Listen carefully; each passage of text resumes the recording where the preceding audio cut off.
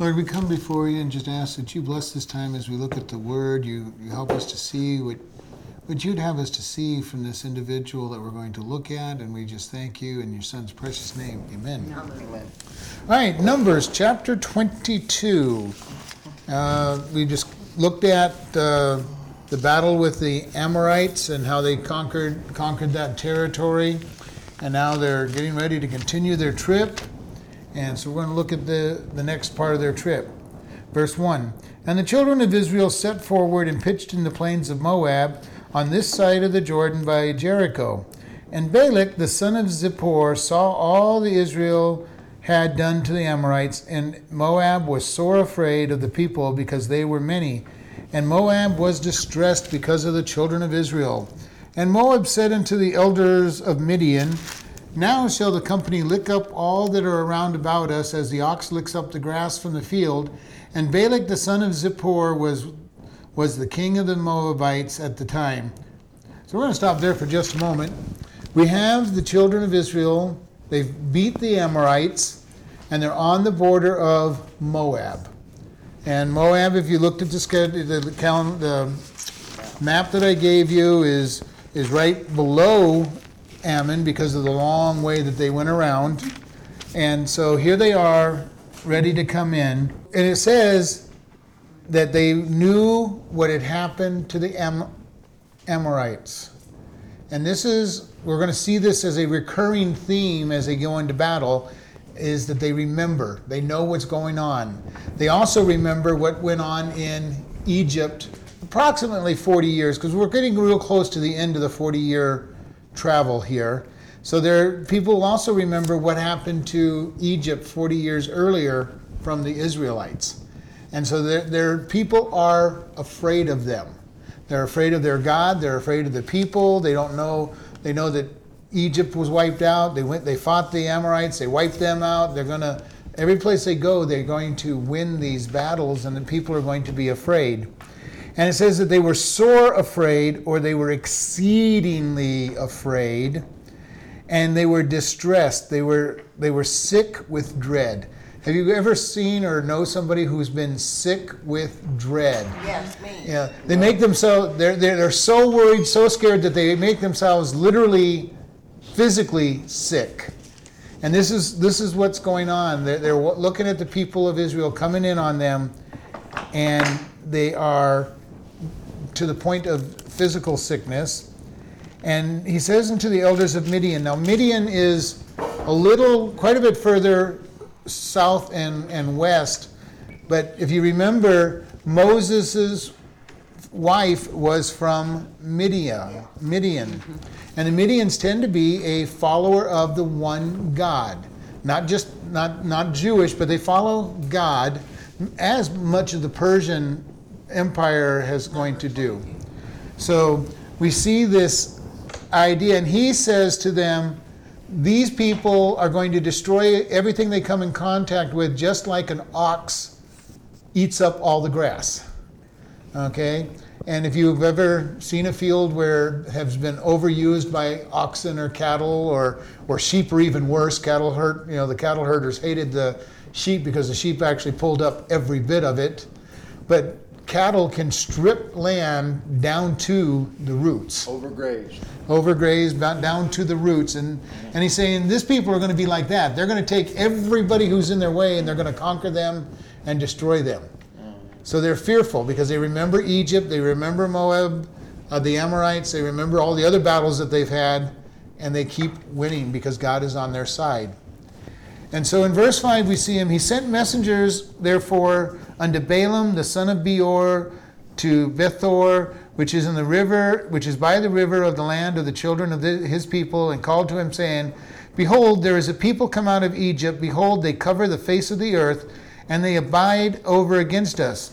Come now, therefore, I pray you, curse me this people, for they are too mighty for me. Peradventure I shall prevail, and we may smite them, and I may drive them out of the land. For I know that he whom you blessed is blessed, and he whom you cursed is cursed. So he calls to a prophet, a follower of God. And some people question whether he's a follower of God because of his actions, but the idea that who he blesses is blessed and who he curses is cursed seems to indicate that he is a follower of Jehovah, okay? And that he's listened to.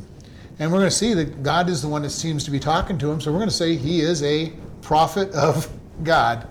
And Balak is saying, we look at this, he says, behold, there is a people come out of Egypt, so he knows where they came from. And he says, behold, they cover the face of the earth.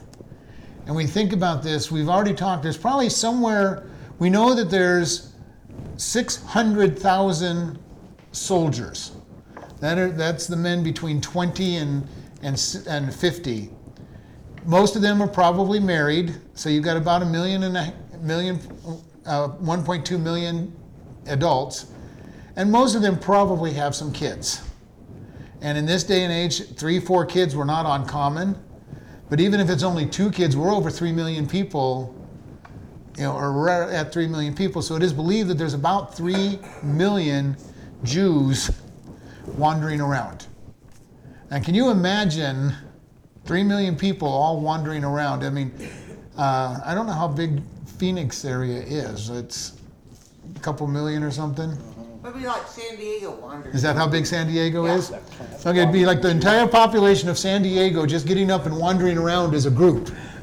Okay, and San Diego covers a lot of territory as a city. And it would be, if you just imagine that many people just moving around, going from place to place. Just devouring everything, and it's bad. They've been good. They've been buying things. They've been paying for things. They've told everybody, just let us pass through and we'll pay, we'll stay on the highways. But can you imagine how long a line 3 million people would be on a road?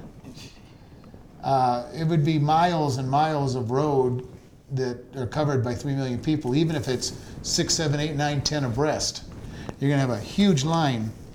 So he says, there's this huge people, and they're on my border. They're they're on our border. And he forgot to tell them, we told them they can't come through. Okay, because remember, we already talked. They had asked for permission to go through, and he said no. But he's afraid of the people. And he says, come. He knows the reputation of Balaam. If Balaam blesses somebody, they get blessed. If he curses them, they get cursed. And he's speaking with the power of God. And he says, come and curse them. And this idea of cursing is to speak something that will make them powerless. Okay, he knows that they're great warriors. He knows that they go to battle, they're going to, he believes he's going to be defeated. And if you go into battle believing you're going to be defeated, you're going to be defeated. Just plain and simple. If you don't think you're going to win, you're not going to win. If you go in thinking you win, you may or may not win. But if you go in thinking you're going to lose, and believe me, this happens in sports all the time. If a team is absolutely convinced they're going to lose, they'll find a way to lose. There won't be a surprise. Same thing in military conquest. If you think you're going to lose, you better not even go to battle, because you're going to find some way to lose. And so he says, these people are too mighty, so curse them. And then maybe I can win. Yeah. He's going, Balaam, if you curse them, maybe I can win. He's still not even sure that he can win, even with Balaam cursing them. He understands how strong they are. And so we see this whole play going on. Balaam, come and see us.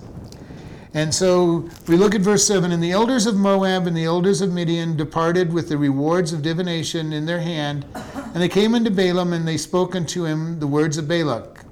And he said unto them, lodge here this night, and I will bring you word again, as the Lord shall speak unto me. And the princes of Moab abode with Balaam.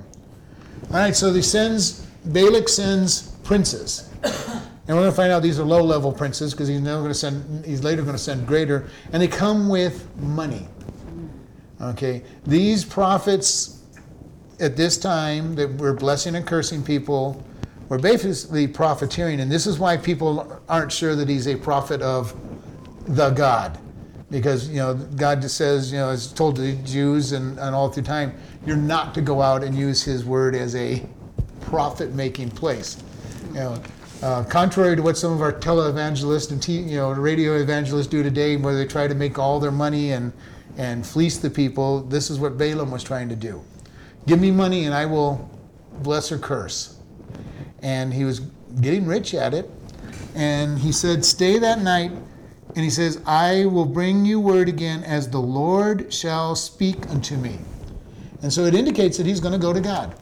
And we're going to hear God speak to him. So this is why there's great controversy as to who exactly Balaam was as far as being a prophet. If nothing else, he wasn't a very mature follower of God. And that's probably where he's really at. He's not a real mature follower of God, but he is praying to God, and God is talking to him, and he does listen to God. Not perfectly, but isn't that how we do quite often as Christians? We don't perfectly listen to God. We know what God wants, and we decide, well, God, I don't know that you know what you're talking about, so I'm going to go do my own thing anyway. And then God disciplines us, and we finally come back and say, okay, God, I'm really sorry. I shouldn't have done it there.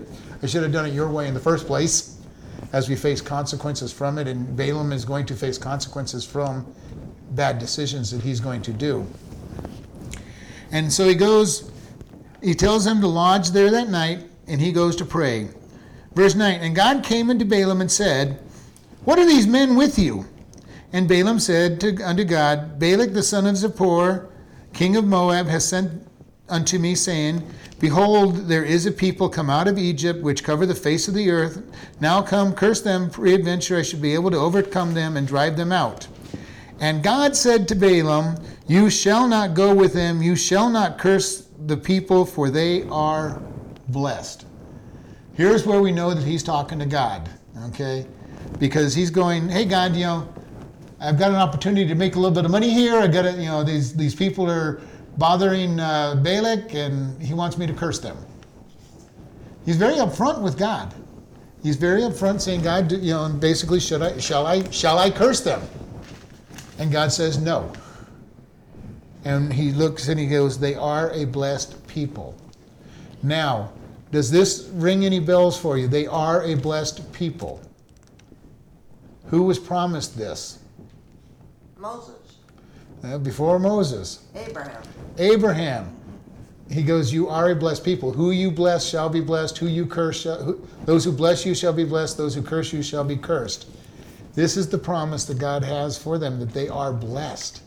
And God has taken them. And you're right, Moses also, and Isaac got this, and Jacob got this. And Moses is saying, you're taking these people out. They're blessed. They're going to win battles. They're going to honor me. And here Balaam is getting the answer. No, you may not go curse these people. Now remember, these princes have come in with probably camels or donkeys loaded up with the reward. Okay, here's your reward. We're ready to pay you. And so there's some animals filled with the reward. It said the reward of divination, or the price of his services, is what it really means. We're asking you to curse them, and we're ready to pay you. Just curse these people, and here's your money. And Balaam's looking at that money, saying, I sure want that money, and God says no. But again, we do the same thing. We do the same type of thing. We look at saying, well, gee, God, I just don't know. It looks so good. I can. If I don't follow you, God, there's money over here. I can get a better job, or there's blessings over here by what I think I see. And God says no. And so Balaam goes in on verse 13. Balaam rose up in the morning and said to the princes of Balak, get you into your land. The Lord refuses to give me leave to go with you. So you can almost hear that plead in there. I really wanted to go with you, but God won't let me. You kind of get that feeling, the Lord refuses to let me go. And you can almost hear that tone in his voice saying, I really wanted to go with you. I thought it was a great idea, but I can't. So the princes of Midian rose up, and they went into Balak, and they said, Balaam refuses to come to us, coming to you. And Balak sent again more princes, more and more honorable than they, and they came to Balak and said, Balaam and said, thus says Balak the son of Zippor, let nothing, I pray you, hinder you from coming unto me, For I will promote you unto very great honor, and will do whatsoever you say unto me. Come therefore, I pray, and curse these people. So Balak is persistent. He sends closer to the top, okay? It says it's more honorable. Princes more and more honorable. So he's sending a larger number of princes and higher up in rank than whoever he sent before. And we listen to his promise that he says, let nothing hinder you. Okay? He's basically saying, I don't care what your God says. I don't care what, It is obvious here that Balak does not understand the power behind Balaam's power. Okay? He thinks this is Balaam. He somehow thinks that when Balaam says something, it comes true just because of who Balaam is. And this is not uncommon out there. In the world of witchcraft and Wicca, they believe that they have the power to speak and say and don't realize it's the demons that are doing it for them. And they somehow begin to think that they have the power. I had a run-in one time with one of the top Wicca guys in Kingman, and he goes, you don't know the power that I command. I go, I don't care. My power is greater than yours. Because he felt that he commanded his power. And I just knew whose side I stand on, who doesn't let this other powers have victory. And Balaam is saying, I know God said no, and Balak is coming and saying, come anyway. Come anyway. If you speak it, it'll happen. And then that goes back to what he said. Who you curse is cursed, and who you bless is blessed. So Balak does not understand the power. And we look at Balaam's, Balaam's going to be sorely tempted on this. He goes, because we see, and he goes, I will promote you unto very great honor, and do whatever you say. Okay, basically saying, name your price. Name your price and you're going to get it. Because Balak is this concerned about the Jewish people. Can you see the setup here that Balaam's having? He really kind of wanted to go in the first place, and God said no, and you could hear that hesitation in his voice, just the way he said, God has refused to let me go. And here, all of a sudden in front of him is all the money he really wants and the position that he could ever want. This is quite a temptation for him. It's going to be a big temptation for him. And so we see in Balaam in verse 18, and Balaam answered and said unto the servants of Balak, if Balak would give me his house full of silver and gold, I cannot go beyond the word of the Lord my God to do less or more. Okay, his answer so far is good. Okay, he should have said, God's already answered me. I cannot come with you no matter what. But here Balaam hedges his bet. Okay, God's already told him no. God is not going to change his mind.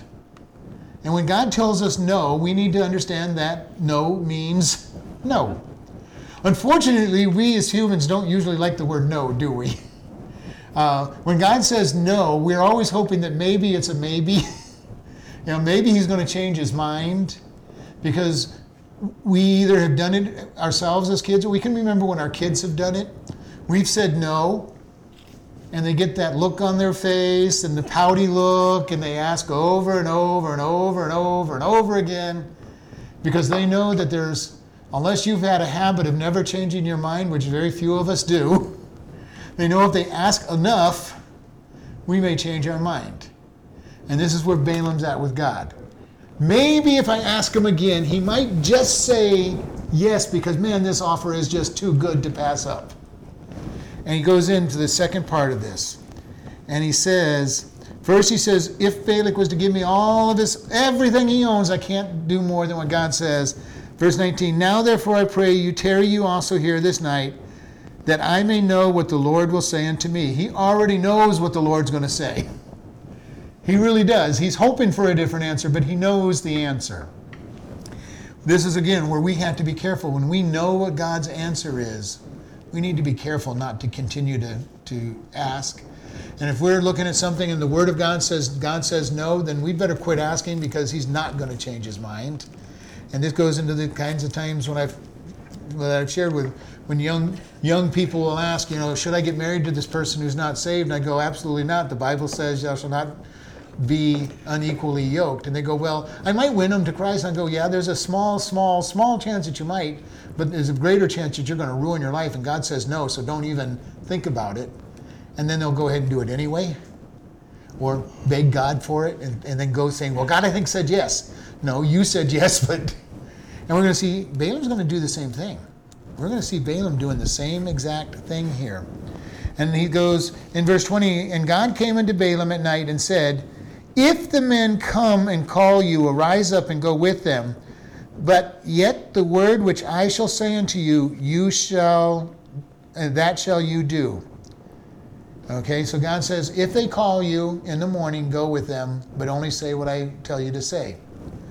Verse 21, and Balaam rose up early in the morning, saddled up his donkey, and went with the princes of Moab. Do you notice anything missing from this statement? They didn't ask him. He just got up and said, okay, God said I could go with them, and left. Okay? He is at this point in disobedience. He hasn't been asked a second time to go that morning to go with them. He just got up in the morning and decided, okay, God gave me this thing that I can go. He forgot that they had to ask. And I don't believe God was going to let them ask. And so we see him actively being disobedient at this point. Very actively being disobedient to God and going forth with this idea of, God has already told me I could go. He just forgot half the statement that God gave him. And so you already know there's going to be trouble. He's being disobedient, and we see the point of disobedience was that he decided when he woke up in the morning, I'm just going. God gave me this conditional. If they ask, I can go, so I'm not waiting for them to ask, I'm just going. I'm going to go see them. So, verse 22, and God's anger was kindled because he went. And the angel of the Lord stood in the way for an adversary against him. Now he was riding on his donkey, and his two servants were with him. Who's missing on this group?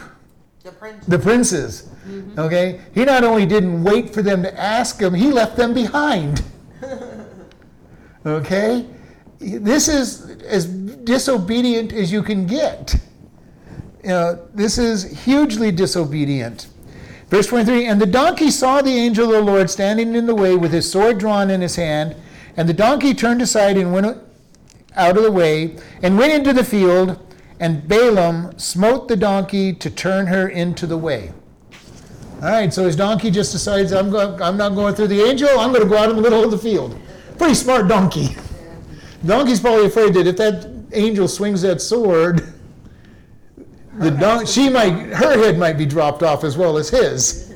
So she runs off in the field, and of course, Balaam, being the master of the donkey, gets upset and starts beating the donkey. Okay, and any of us probably would. If he didn't see the angel, so he beats the donkey and gets angry with the donkey.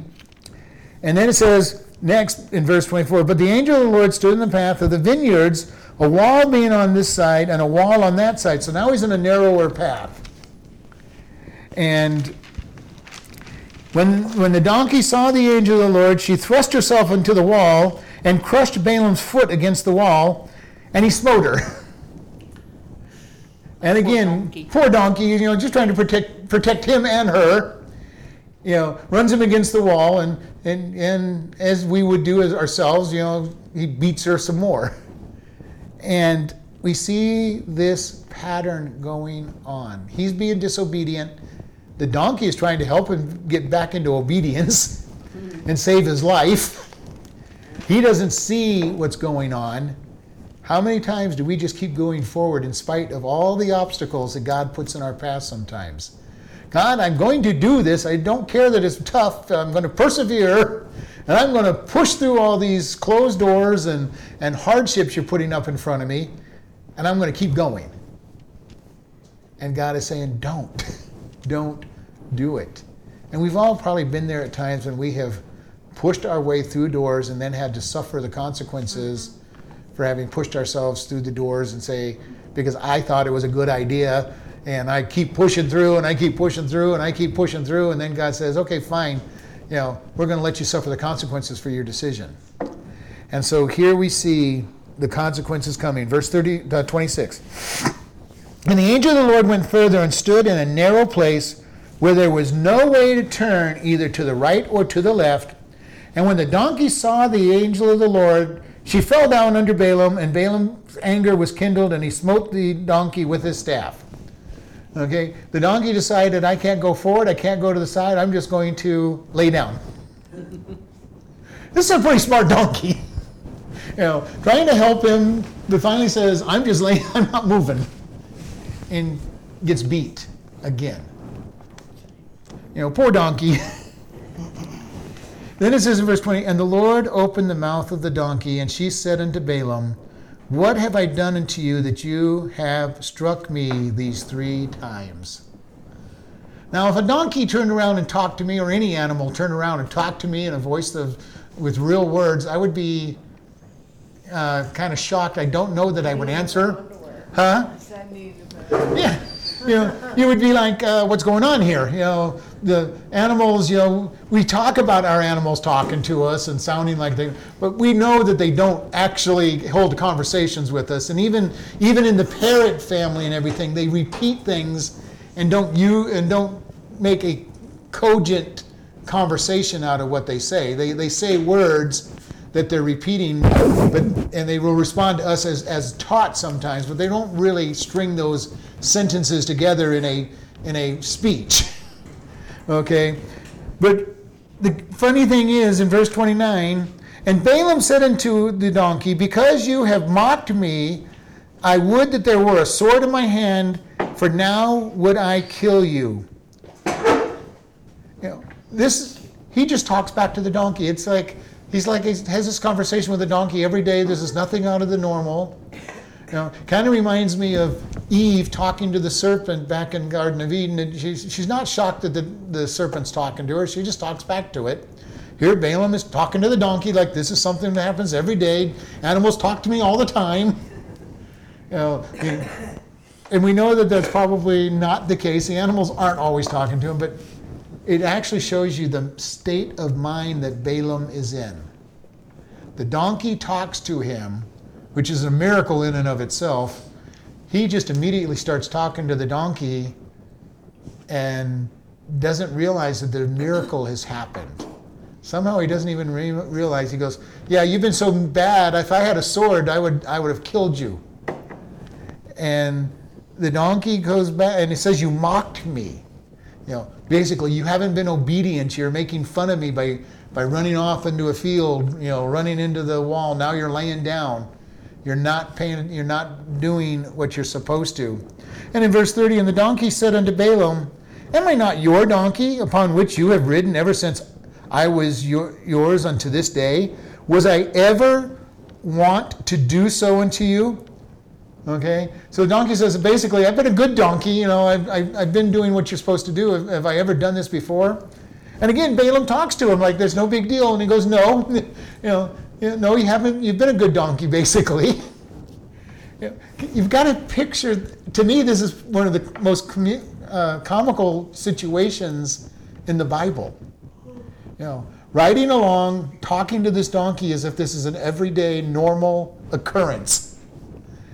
I would be freaked out. If I had an animal that turned around and started talking to me, and then not only talking to me, but defending itself with, haven't I been a good animal for you? I'm very obedient. I do what you want me to do. What's the problem? And he's agreeing with him. Yeah, you've been a good donkey. You haven't done this in the past. When we go out of our mind and disobey God, we sometimes and oftentimes will do things that make no sense whatsoever if we were being rational. And I use out of our mind on purpose. When we are walking in the flesh, because we are new creations, new beings with a new way of thinking and a new heart, when we are purposely, actively sinning, as Balaam is doing, we are out of our correct mind. We're walking in the flesh's mind, which is supposed to be crucified and dead. So if we're purposely walking contrary to what God wants us to do, we are really, in all sincerity out of our mind. Because we're not walking in the righteousness of Christ. We're not walking in the Spirit. We're not walking in the way God has taught us. We're walking in the dead flesh. Balaam is this point. He is totally out of his mind. He's talking to a donkey and not even recognizing it. And this donkey is saving his life, and this is something that this is used quite often. If God can use a donkey, he can use anybody, is usually what is said, and it is true. If God can use the donkey, he can use anybody. Jesus, when the Pharisees said to him on the triumphant entry, "Don't you hear what they're saying? Tell them to be quiet." And his answer was, if they are quiet, the stones will cry out. God is saying, I can use anything I want, and if you want to make these people be quiet, we'll show you a real miracle, and the stones will cry out. That would be a miracle. The donkey was a miracle enough, but for the stones to cry out in praise, that would be a very interesting miracle to see. But God is saying, I will use whatever is available. He will use our circumstances quite often to discipline us, to try to bring us back into the right way to walk. He'll use our fellow brothers and sisters in Christ to try to bring us back. And you know what? Sometimes he'll use the lost world to try to drive us back into where we're supposed to be. Have you ever been in the lost people, the people who aren't Christians? Have you ever had a place where somebody that's not a Christian says, what are you doing? You claim to be a Christian, how come you're doing what you're doing? Uses the lost world to criticize you. I've had that happen, where God has used people that don't know him, aren't in the Word, just saying little things that all of a sudden prick you to the heart. Why am I doing what I'm doing? Balaam has a donkey doing it. It could have been just about anybody or anything that he came across. We see it in other places where God will use different ways. When Jacob left his father-in-law Laban came, who's not a follower of God, he's following false gods, and he goes, God has told me in a vision that I'm not to say good or bad against you, and he basically criticizes, he gives God's message to Jacob, and Laban is not a follower of God. Okay? Because remember, why did he follow after him? Because Rachel stole his gods, stole the household gods. So he's following after him, though. Why did you steal my? You left with my kids, you left with my grandkids, and you stole my gods. You've been very bad. And Jacob, irritated with him, says, go look for your gods, and if you find anybody, that person, can be struck dead, not knowing that Rachel, his favorite wife, is the one that took them. And of course, he didn't find them, but he was used to chastise Jacob, because Jacob probably should have said goodbye. God's told me to leave. He was afraid. And Jacob was always afraid. He was not good at standing up for himself. And God oftentimes will use individuals, maybe family members who aren't Christians, to say something to us that is actually turns out to be fairly scriptural. And I've had it happen, so I know it's happened. And if you think about it, you may have had people that have said something that aren't followers of God, but yet God uses their voice to speak to you. If he can use a donkey, he can use them too. And so it's important that we understand. If we get so full of ourselves thinking that we're special because God's used us, we got a problem, because God can use anything. So we want to be very careful, and here the donkey is. And then we see Balaam's eyes opened up. Verse 31, and the Lord opened the eyes of Balaam, and he saw the angel of the Lord standing in the way, his sword drawn in his hand, and he bowed down his head and fell flat on his face. He now understands what's going on. Okay, he sees the angel, he sees the sword, and his response is, as everybody who sees angels in the Bible tends to be, they fall flat on their face. And this is I can't think of any point where there may be a couple points where it doesn't say, but most of the time when somebody sees an angel, they fall on their face because of their fear. And usually they're told, stand up because I'm not to be worshipped. This one doesn't tell him to stand up. So this one probably is a picture of Jesus standing in front of him because it says angel of the Lord, and we see that. When we see places where the angel takes that worship, it has to be God. And so we see in verse 30, and the angel of the Lord said unto them, wherefore have you smitten your donkey these 3 times?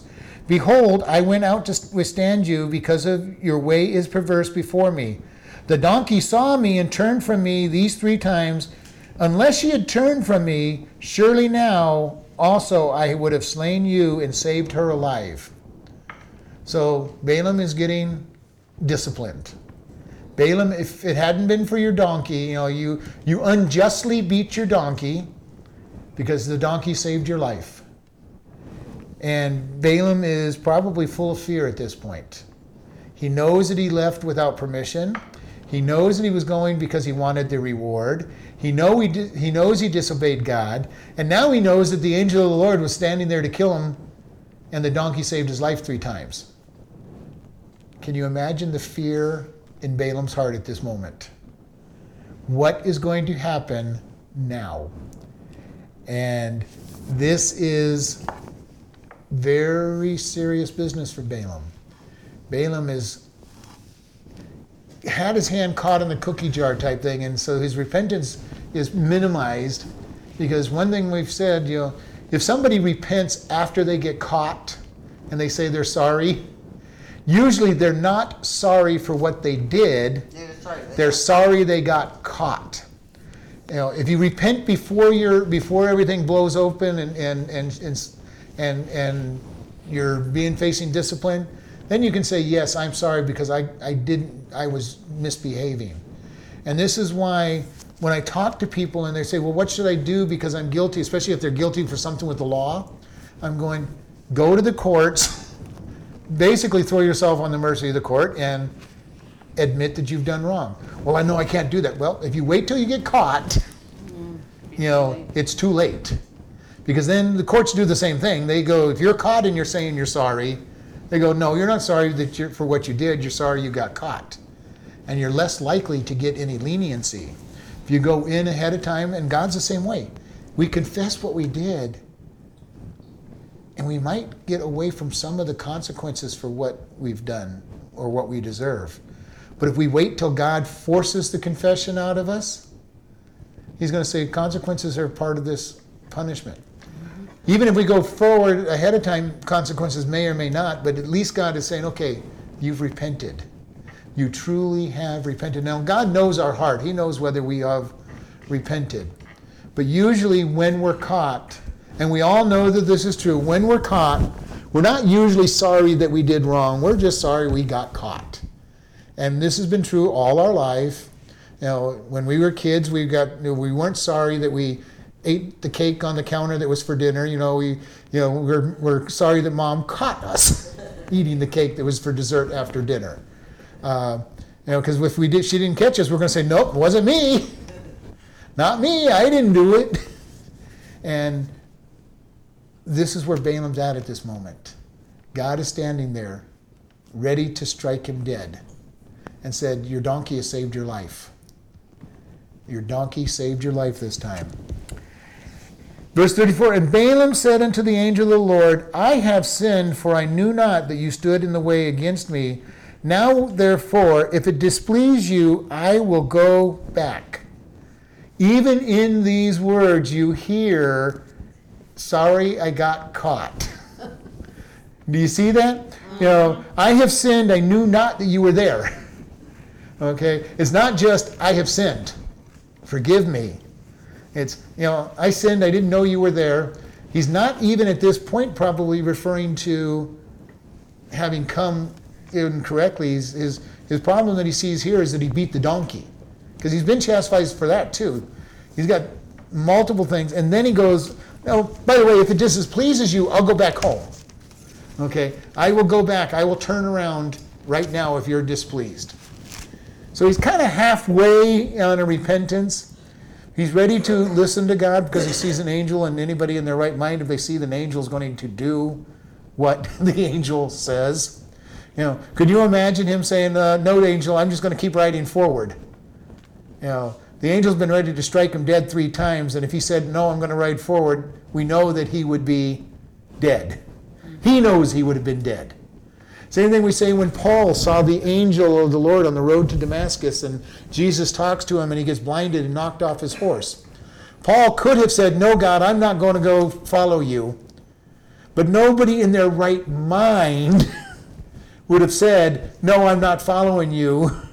After you've been knocked off the horse, you hear him say, I'm Jesus, it's hard to fight against me, and turned him blind. We see that, right? Balaam's in that same place. He's been out of his mind a little bit because he's been following his own way. But when he sees God's angel ready to kill him if he goes forward, he's in panic. He's now in panic mode. Okay, I wanted all this money. God kind of said maybe I could go, but I went before they asked me. And now, what do you want me to do, God? He's finally ready to listen a little bit. Yeah, because he's been tempted. He's been tempted. He was going to have everything he wanted. Riches, title. He was going to be made a very important person. All he had to do was go curse these people that God told him he couldn't curse. And they wouldn't be cursed if he cursed them, which means he would have lost his life anyway. But it wouldn't be God losing it, taking it. It would be Balak taking it. Because if he tried to curse them on his own, they weren't going to be cursed, and Balak would have lost the battle anyway. So he's very, very foolish. But yet, how often do we do just that? When we decide to go against God, we walk in foolishness. We walk in blindness. We bump into walls and doors and contrary to what God says until we decide to follow him. And God is saying in Proverbs 3, 5, and 6, trust in the Lord with all your heart and lean not into your own understanding. In all your ways acknowledge him, and he shall direct your path. How often do we try to walk in our own ways, our own wisdom? And God says, no, trust in me. Trust in me and you'll get what it is that he wants to give us. And Balaam is here. He said, hey God, if you want me to turn around, I'm ready to turn around now. If that's what you want. If you're displeased, I will turn around. Do you think he knew that he was displeased? He knew God was displeased. He knew he'd been in disobedience. Verse 35, and the angel of the Lord said unto Balaam, go with the men, but only the word I shall speak unto you, that shall you speak. So Balaam went with the princes of Balak. They've been somewhere following him. They probably saw him leave, and they were probably following. And now God says, go with them. But speak only what I tell you. This is going to be tough for Balaam because he is wanting the reward. And I think at this point he already realizes that God's not going to let him get the reward. Because God is saying very clearly, you will speak only what I give you to speak. And Balaam is like, okay, God, let's go. But you can see wheels in the back of his mind going, how can I get this reward? How can I get this reward? I got to speak only what God says. And we're going to see later on that he gets the reward anyway because he teaches Balak how to deceive the people. Verse 36, and when Balak heard that Balaam was come, he went out to meet him unto the city of Moab, which was on the border of Anan, which is on the utmost coast. And Balak said to Balaam, did I not earnestly send unto you and call you? Wherefore come you not unto me? Am I not able indeed to promote you to honor? So Balak is saying, why didn't you come? Here's an opportunity for Balaam to tell him who the power is and why things are going to be the way they are. And Balak is chiding him. I called you. I'm an important king. You should have come immediately to answer me. And we see this type of attitude in many cases. If you remember when Joseph was called out of the prison to go to Pharaoh, do you remember what it said he did? He took time to shave and put on good clothes to go to the king. He didn't go straight to the king, even though the king told him to come immediately. Daniel has done the same thing in the book of Daniel, where the king called him and he took time to get presentable and show himself to the king, because they had certain protocols. Here, Balaam has been told to come and he didn't come. Now, he's not the king's subject, but the king is used to being obeyed, like all kings and all people in power. When they call, they expect you to drop everything you're doing and come. Regardless of what God says, regardless of what anything else goes, they expect you to call. Rich business tycoons are kind of the same way. When they call somebody, they expect them to drop everything they're doing and come to them, because they're paying top dollar, or at least willing to pay top dollar to them. And they don't always understand that there's integrity in finishing the job that you're doing first before you go to them. All they want to do is say, well, I've got money, do what I want. Balak is saying the same thing. I had money, I've got rewards. I'm ready to give you honor. I'm going to promote you. I'm going to give you title. Whatever title that is he's planning to give him. And he's saying, you should have come quicker. He's chiding him. In verse 38, and Balaam said to Balak, lo, I am coming to you. Have I now any power at all to say anything? The word of God puts in my mouth, that shall I speak. So now Balaam is putting Balak on notice. I'm not the one that speaks these. I'm not the ones that give blessing. I'm not the one that curses. I'm not the one that blesses. I only speak what I am told by God. If only we would do the same thing in all of our lives. Listen for God and speak only what he speaks. Do only what he says to do. We would avoid so much trouble in our life if we did that. How many times do we go through things and we see it all the time? I've tried everything that I can do, so I might as well pray. Instead of making prayer the first thing we do, we a lot of times think, well, let me do everything I can, because this problem, usually our thought is, this problem is just too small to bother God with. And, think about this. What problem that we could have as a human being would be big enough to really honestly take to God if he didn't tell us to bring all our problems to him? Okay? Whatever the worst thing I could possibly imagine in my life, to God, would be nothing. Isn't that correct? If I'm waiting to bring a big problem to God, if God was wanting to have that attitude, he would go, oh, what are you bringing that small thing to me for? We're being crushed under the weight, but to God it was like, but God says that he wants all of our cares. He wants all of our burdens. He wants all of our problems.